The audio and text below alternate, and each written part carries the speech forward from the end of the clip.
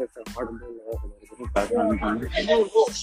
but just looking for more and all this thing that comes around in my brain.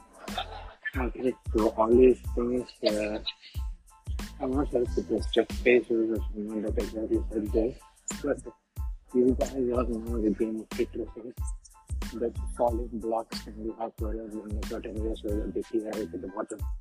Or if you manage to stack them all up together without clearing the layers, then you lose the game. So he says that you have to consume knowledge and segregate them like blocks of it all around your mind. Right? It's in your subconscious mind. It's like an unlimited storage. You don't need any add storage like your computers do to store information. So all you need is to consume knowledge which gets stored in your subconscious mind, like blocks and blocks of books, Tetris for that matter. And once you find the right pieces, it just fits together and forms a layer of knowledge that develops on your conscious mind, and you get to use it whenever you need it. That was brilliant. And also another book that I read is a 3-minute presentation and 3-minute something, I don't know the exact name, but the basic thing is the 3-minute pitch here. So a 3-minute pitch is basically developing a pitch in which all your important information has to be conveyed in the first 3 minutes from the starting to the ending.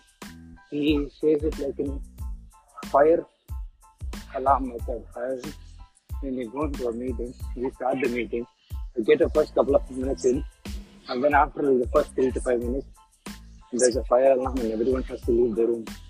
But you don't do it, those kind of meeting in a way that when the people leave the room due to the fire alarm, all they know is just your name or the company you're from, and they're already bored. In the 3 to 5 minutes, you deliver your full pitch, and then you go on expanding it with the presentation of something else like that.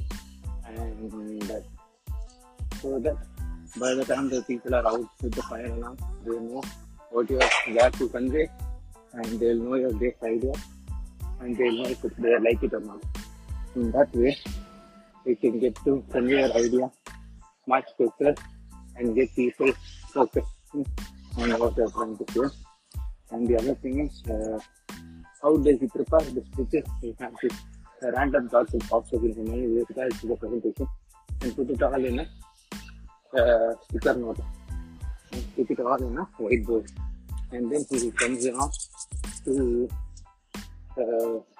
cut down these and combine these sticker notes and all down to, let's say, have 50 ideas or 50 sticker notes, let's say 20 slides of a presentation.